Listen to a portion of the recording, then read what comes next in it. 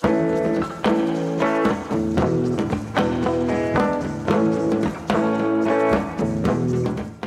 and welcome to Amazing Tales from off and on Connecticut's beaten path. My name is Mike Allen, and every other Tuesday I bring you a fresh, fascinating story about historically significant people, places, and events from Connecticut's long and fabled past, stories that have relevance far beyond the state's borders. Today on Amazing Tales, we conclude the two-part series on just how Connecticut developed over its 400 years from colonial days to modern day. In these episodes, we're not focusing on dates or bios of famous people. Rather, we're looking at how the early settlers and those who followed dealt with the topography they were left by the Ice Age, how they managed to get around by transportation to enable trade and growth, and generally how they figured out how to create the state we have today. Our special guest, Richard DeLuca, is back to help us put all this together in the proper perspective. Last time, we introduced Cheshire, Connecticut author Richard DeLuca. He's published two incredible books over the past decade, Post Roads and Iron Horses, and Paved Roads and Public Money. In those books, Richard gives a comprehensive overview and analysis of how three factors interacted to create the Connecticut in which we live today. Number one, improvements in transportation technology itself. Number two, the way these modes of transportation were financed. And finally, the geographical lay of the land that Mother Nature left us. We also discussed last time the concept that transportation overcomes the limitation of distance. Said another way, the faster and more efficient the transportation, the further we can go in a reasonable amount of time. It's the difference between going cross-country on horseback or on a jet airplane. You might never have seen the West Coast if all you had was your horse. I should mention that there's so much to discuss that I couldn't squeeze it all into a two-part series, so you'll find separate episodes in the future on individual topics such as stagecoaches, the Farmington Canal, and the Merritt Parkway. We talked in part one about life in the 16 and 1700s. Relatively speaking, development was slow compared to the whiplash-causing developments that the Industrial Revolution would bring in the 1800s.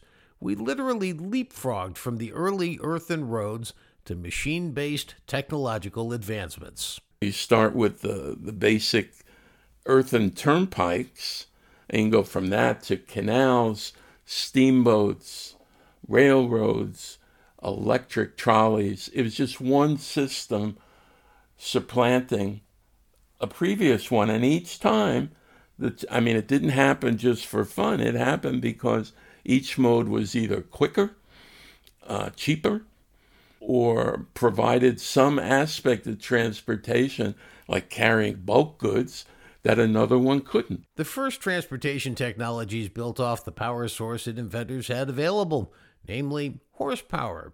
Steam and electricity were still years away. They had to make do with what they had, but they were ingenious. An entire industry was begun organized around stagecoaches. Stagecoaches were the first form of mass transit in the U.S.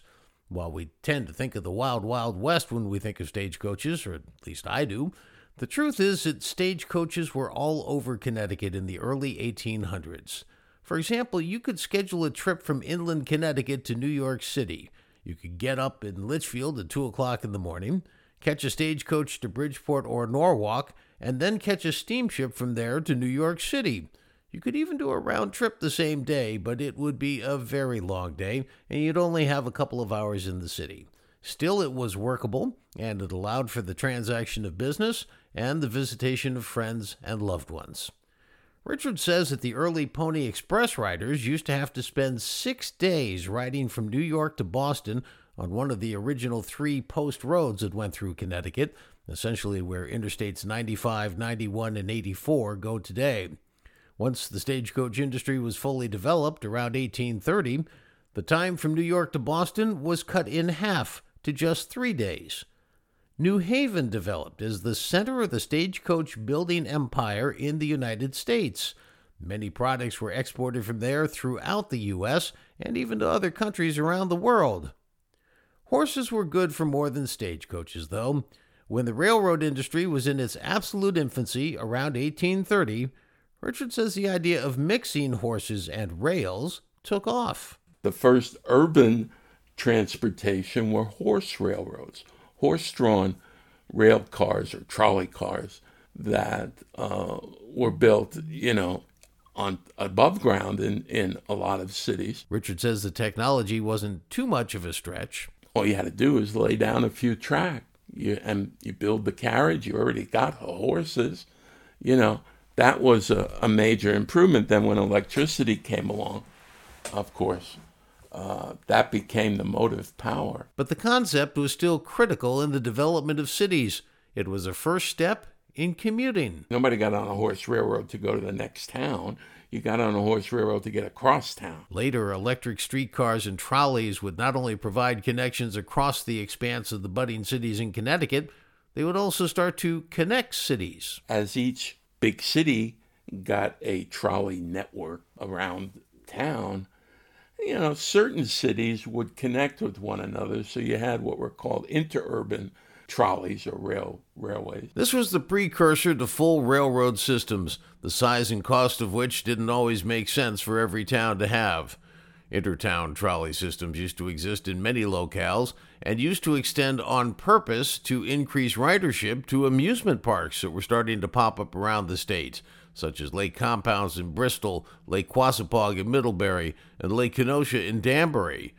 Richard says the network got so well developed that at one point it was technically possible to take trolleys from New York to Boston. He said it may take you a full day and you might have to change 6 different trolley car systems to do it, but it could be done. Despite these advancements, in those days, getting around Connecticut and getting through Connecticut still remained largely a matter of using horsepower and earthen roads. And the question the government officials had to wrestle with remained, how do you finance all these necessary infrastructure improvements? An issue that frankly still plagues us today. At the end of our first part to this 2-part podcast series, we had introduced the idea that there was a change brought about as the Revolutionary War began. Until then, the state had relied on something called statute labor to build roads. Essentially, that meant that farmers, by law, had to devote a certain number of days each year to pitch in on the building and upkeep of roads in their communities. They were expected to bring their horses, oxen, picks, shovels, and everything else with them. As we learned, they also brought a bottle of rum. By the time of the Revolutionary War, though, it was clear that that wouldn't work anymore because so many farmers had joined George Washington's army to fight the British, especially from Connecticut, which was a very pro-independent state. Instead, governments turned to taxation to raise money, to hire people to take care of the road and bridge infrastructure. Richard says the idea worked for a while, but once the debt piled up from fighting the Revolutionary War, a different approach was needed. You couldn't tax people enough to come up with the money. People didn't have the money, except for a wealthier subclass of people or merchants. There wasn't that kind of money floating around after the war. So they turned to private enterprise, and they created what's called a joint stock company. This new financing model, the same as corporations on the stock exchange use today, opened up new possibilities for building especially shorter distance roads of up to, say, 20 miles. To raise the money, the company would, sell shares to shareholders. Okay, so if you didn't have enough money to build a road, but you had an extra $20 and you wanted to invest it, these folks would pay you interest on it. And their job was to build and maintain this particular section of roadway. And in return for that, they were allowed to charge a toll. That's right, a toll. That's where it all began. It was part of the financial plan for making the building of expensive highways and bridges possible. These firms were granted a charter by the state government, allowing them to build and operate the road. This was an act of the legislature, in effect, to create a company. And here's what we want you to do. And it was spelled out, from this tree to that farm to whatever. It also meant that these roads were now privately owned. So to protect the public, the charter set certain limits.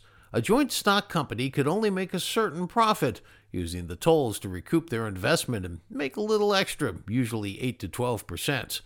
This would allow them to pay their shareholders interest. Once the profit ceiling was hit, the infrastructure covered by the charter had to revert back to town ownership. These arrangements were overseen by groups of officials who would monitor the expenses and the conditions of the infrastructure. The beauty of the system was that it allowed the necessary capital to be raised at a time when taxation couldn't do it because of all the debt. It also marked the start of the American capitalistic society as we know of it today.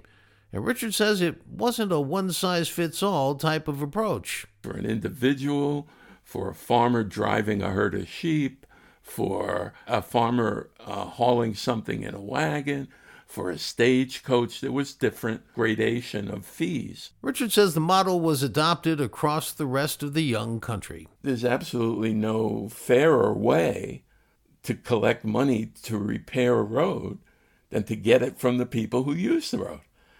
They're the ones who are doing the damage, so they should pay to repair it. Not everybody was in favor of this approach. Do we want these corporations in our town, giving up our land to these people to do who knows what with? And some towns put up quite a stink. And just because you built a toll booth didn't mean people were going to pay the toll. This left a number of chartered companies falling short of the expected 8 to 12% profit windfall. Guess what? They never made anywhere near that amount of money. There were all sorts of ways to avoid paying tolls, including folks who would sort of wear a path around the toll booth in the woods, and the travelers would leave the turnpike, use this little path through the woods and come out on the other side and then continue on the turnpike. Those little diversions were called shunpikes. In fact, Richard says one town took its views to a bit of an extreme along a country road that is today Connecticut Route 10. The town of Hamden stepped in, and they built their own road from the center of town all the way around to just beyond the last toll station in town. Just to make sure you got the point, they called it Shunpike Road. Today, the road in Hamden is known as Evergreen Avenue. You can look it up on Google Maps. Richard says that there are still several towns, though, in Connecticut, which have roads using the actual name of Shunpike. Because of the toll ducking, Richard says only about 10 of the 100 companies that were chartered to build roads actually made a profit as intended and survived all the way through the 1800s. One of the companies that was successful was the Derby Company. They owned the road leading from Derby into New Haven. They had two important things going for them. The road was a main gateway into an important city, and number two, the geology of the area didn't allow for the creation of any of those bypass roads. They didn't go out of business until the 1890s, early 1900s. They were just raking in the money, but never enough to have to surrender the charter. That's another thing. If you saw you were getting to that point, all you have to do is go out and fix the road, spend some money. Now, before we proceed further, a quick piece of trivia from Richard DeLuca, a fascinating insight into how the word turnpike came from the early toll booth systems. It was a hub of a wheel with pikes sticking out, spikes, so that you had to turn the pike to get through. That's where the name came from. Think of the turnstiles in the New York City subway system and how you have to push through them once you've swiped your card. But not all toll booths were like that. But a lot of times it was just a house. And there was a fellow, the toll keeper, who was given the house as a residence, but his job was to make sure he got money from everybody that went by. On Route 25, the toll was a long wooden arm that was raised and lowered to stop travelers from passing until they paid their toll. It was right on the border of Newtown and Monroe, where the shopping center today called Tollgate Plaza is located. In the early 1800s, the technology of steam locomotives and railroads started to make its way into the U.S. It took time and money to build the railroad tracks and the train engines and cars, but once it was all done, rail had taken over.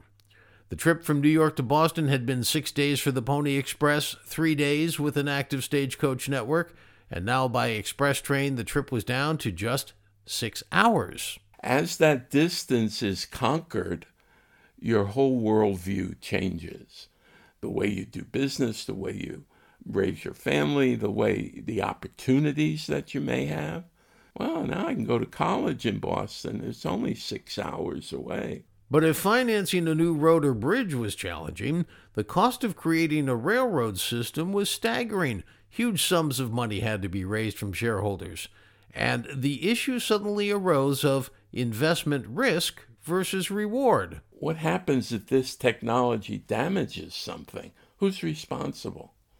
And you can watch the legal system change as you watch the way they treat railroads. At first, there was a huge roadblock to overcome.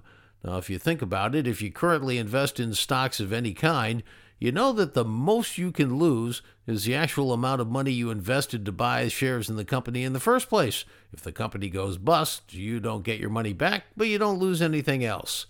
The risk was much more serious in those days when these joint stock companies first began. It was thought that legally, everybody who owned stock in that company was legally responsible for the debts of the company. Meaning if a train went off the tracks, ran into a commercial complex, and killed dozens of people, authorities could come after all of your assets and the assets of your fellow shareholders to pay for all the damages.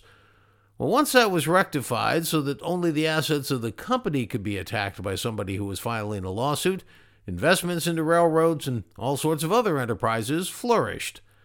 Still, there was another concern for shareholders.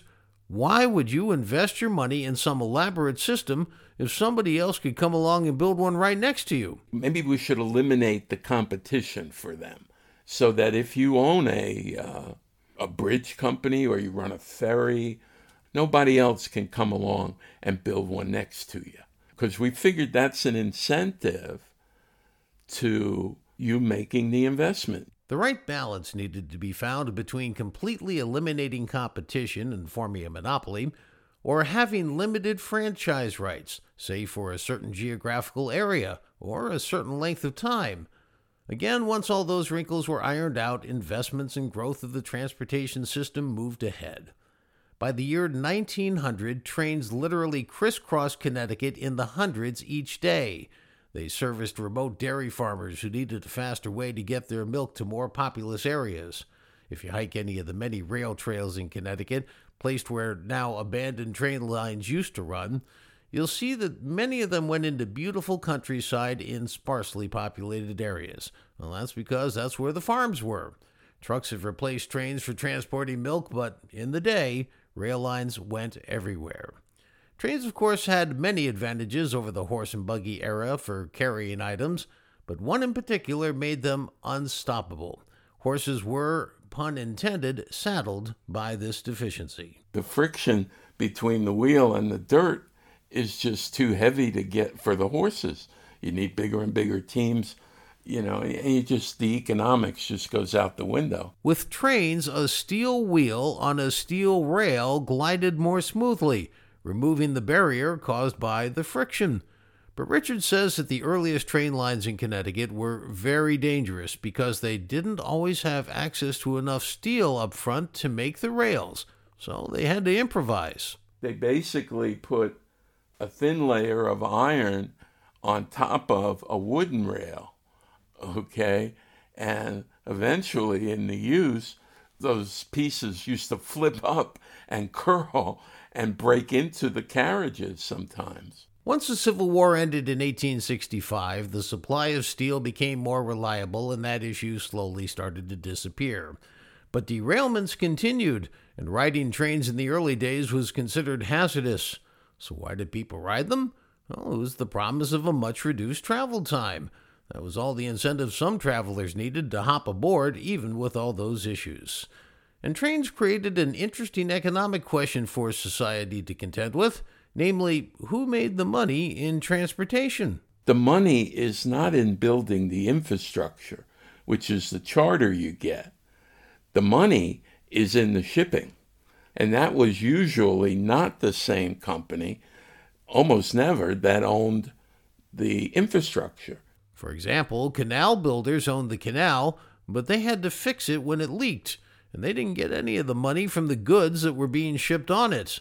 People who built the roads didn't make nearly as much money as the people who ran the stagecoach lines over them, delivering people and the U.S. mail. With railroads, for the first time, companies owned both the infrastructure and the shipping components. That's what led to railroad tycoons amassing huge fortunes, the Vanderbilts, J.P. Morgan, and others. Beyond the money, Richard says trains are simply a lot of fun. As someone who has traveled twice across country on Amtrak, I tell you, it was one of the highlights of my life, taking a cross-country trip from San Francisco to New York on Amtrak. I mean, if you got the time, to me personally, there's no better way to travel. Today, however, trains are facing substantial financial issues. New Haven commuter service to New York, the most heavily traveled commuter link in the nation, all right? And it can't pay for itself. And we've got, of course, bus service and right here through Cheshire to go to Waterbury or New Haven. It's heavily subsidized. Connecticut is so suburban today that mass transit has trouble surviving. There are very few large population centers, and the towns in between tend to use zoning to exclude multifamily housing to the extent allowed by law. The economics of running mass transit through sparsely populated towns simply doesn't add up. The early mass transit systems in Connecticut, stagecoaches, trolleys, and steam railroads, drew many people to live in the cities. It's where the railroad hubs were. There were cities such as Hartford, New Haven, and Bridgeport, which had flat land where the trains could easily run. Their populations grew tremendously compared to the other locations. Since trains weren't as good going up hills, towns like Litchfield, that had been huge stagecoach hubs, kind of faded away when the trains came along. Now they attract visitors interested in history and the general beauty of the Litchfield Hills. Railroads tended to be based in the river valleys because that's where industrial centers were outside the cities. They were based along the river banks that flowed in the valleys between the hills. Well, yet another new technology was about to turn these train hub cities on their heads in Connecticut. But around them, you get to the edge of New Haven, there's nothing but fields, right? There's farms, there's orchards, there's all sorts of open space. But you couldn't really live there because it'd take you too long to get to work, because the work was in the cities, in the factories. Then the automobile comes along, and now all of a sudden, the other end of that commute can be anywhere you want it to be. When automobiles finally emerged on the scene in the 1900s, it changed the entire concept of transportation as it had been developing until then. Because it was the first time since the horse and buggy that you could get in a vehicle at your house and go to the front door of someplace else. Just like the technologies before the automobile, however, cars needed an infrastructure, a network of roads to get the vehicles around, and earthen roads had to be upgraded to paved roads.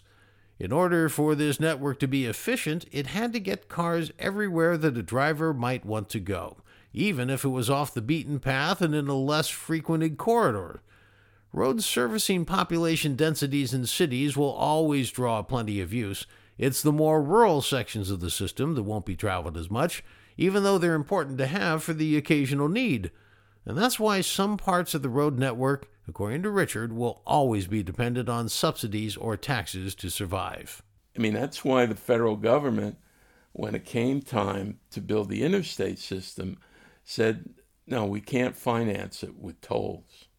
Because there's always going to be some link of road that we're never going to be able to collect enough tolls. Or if you do, the tolls are going to have to be so much higher that nobody's going to use it, simply because of the density of the population, where people are living and where they want to go. With all of our advancements, Richard says there have been trade-offs. Trade-offs with the environment. It concerns him more and more these days. He says we need to remember that we rely on our ecosystem for basic elements that sustain us in life. All living things have to survive. and which means you got to go get your nutrition somewhere. I mean, it's that basic. The only organisms that have managed to stand in one place and do that are trees and shrubs who collect their nutrition through leaves. But to reproduce, even they look to the wind and animals to spread seeds and whatnot. And yet our many technological advancements have often come at the expense of the same ecosystem we rely on. Numbers of people, consumption of goods, technology, impact on nature, that's the story of the last 500 years of Western civilization, actually of the planet. Richard says that we need to get back to the notion of an environmental ethic, meaning that we share our habitat with animals and plants that also need the land to flourish. This includes land that we're using up more and more as time goes on. Richard wonders if we can find the right balance as a global society. We need to kind of broaden that idea of rights to include everything that's alive, including the landscape, which of course is the habitat for all of these other pieces of the environment that we depend on.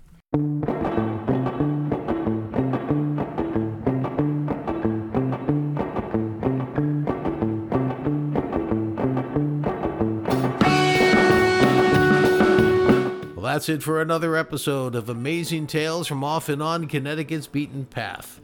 I want to thank my guest for both this episode and the previous one that's part of this two-part series, Richard DeLuca.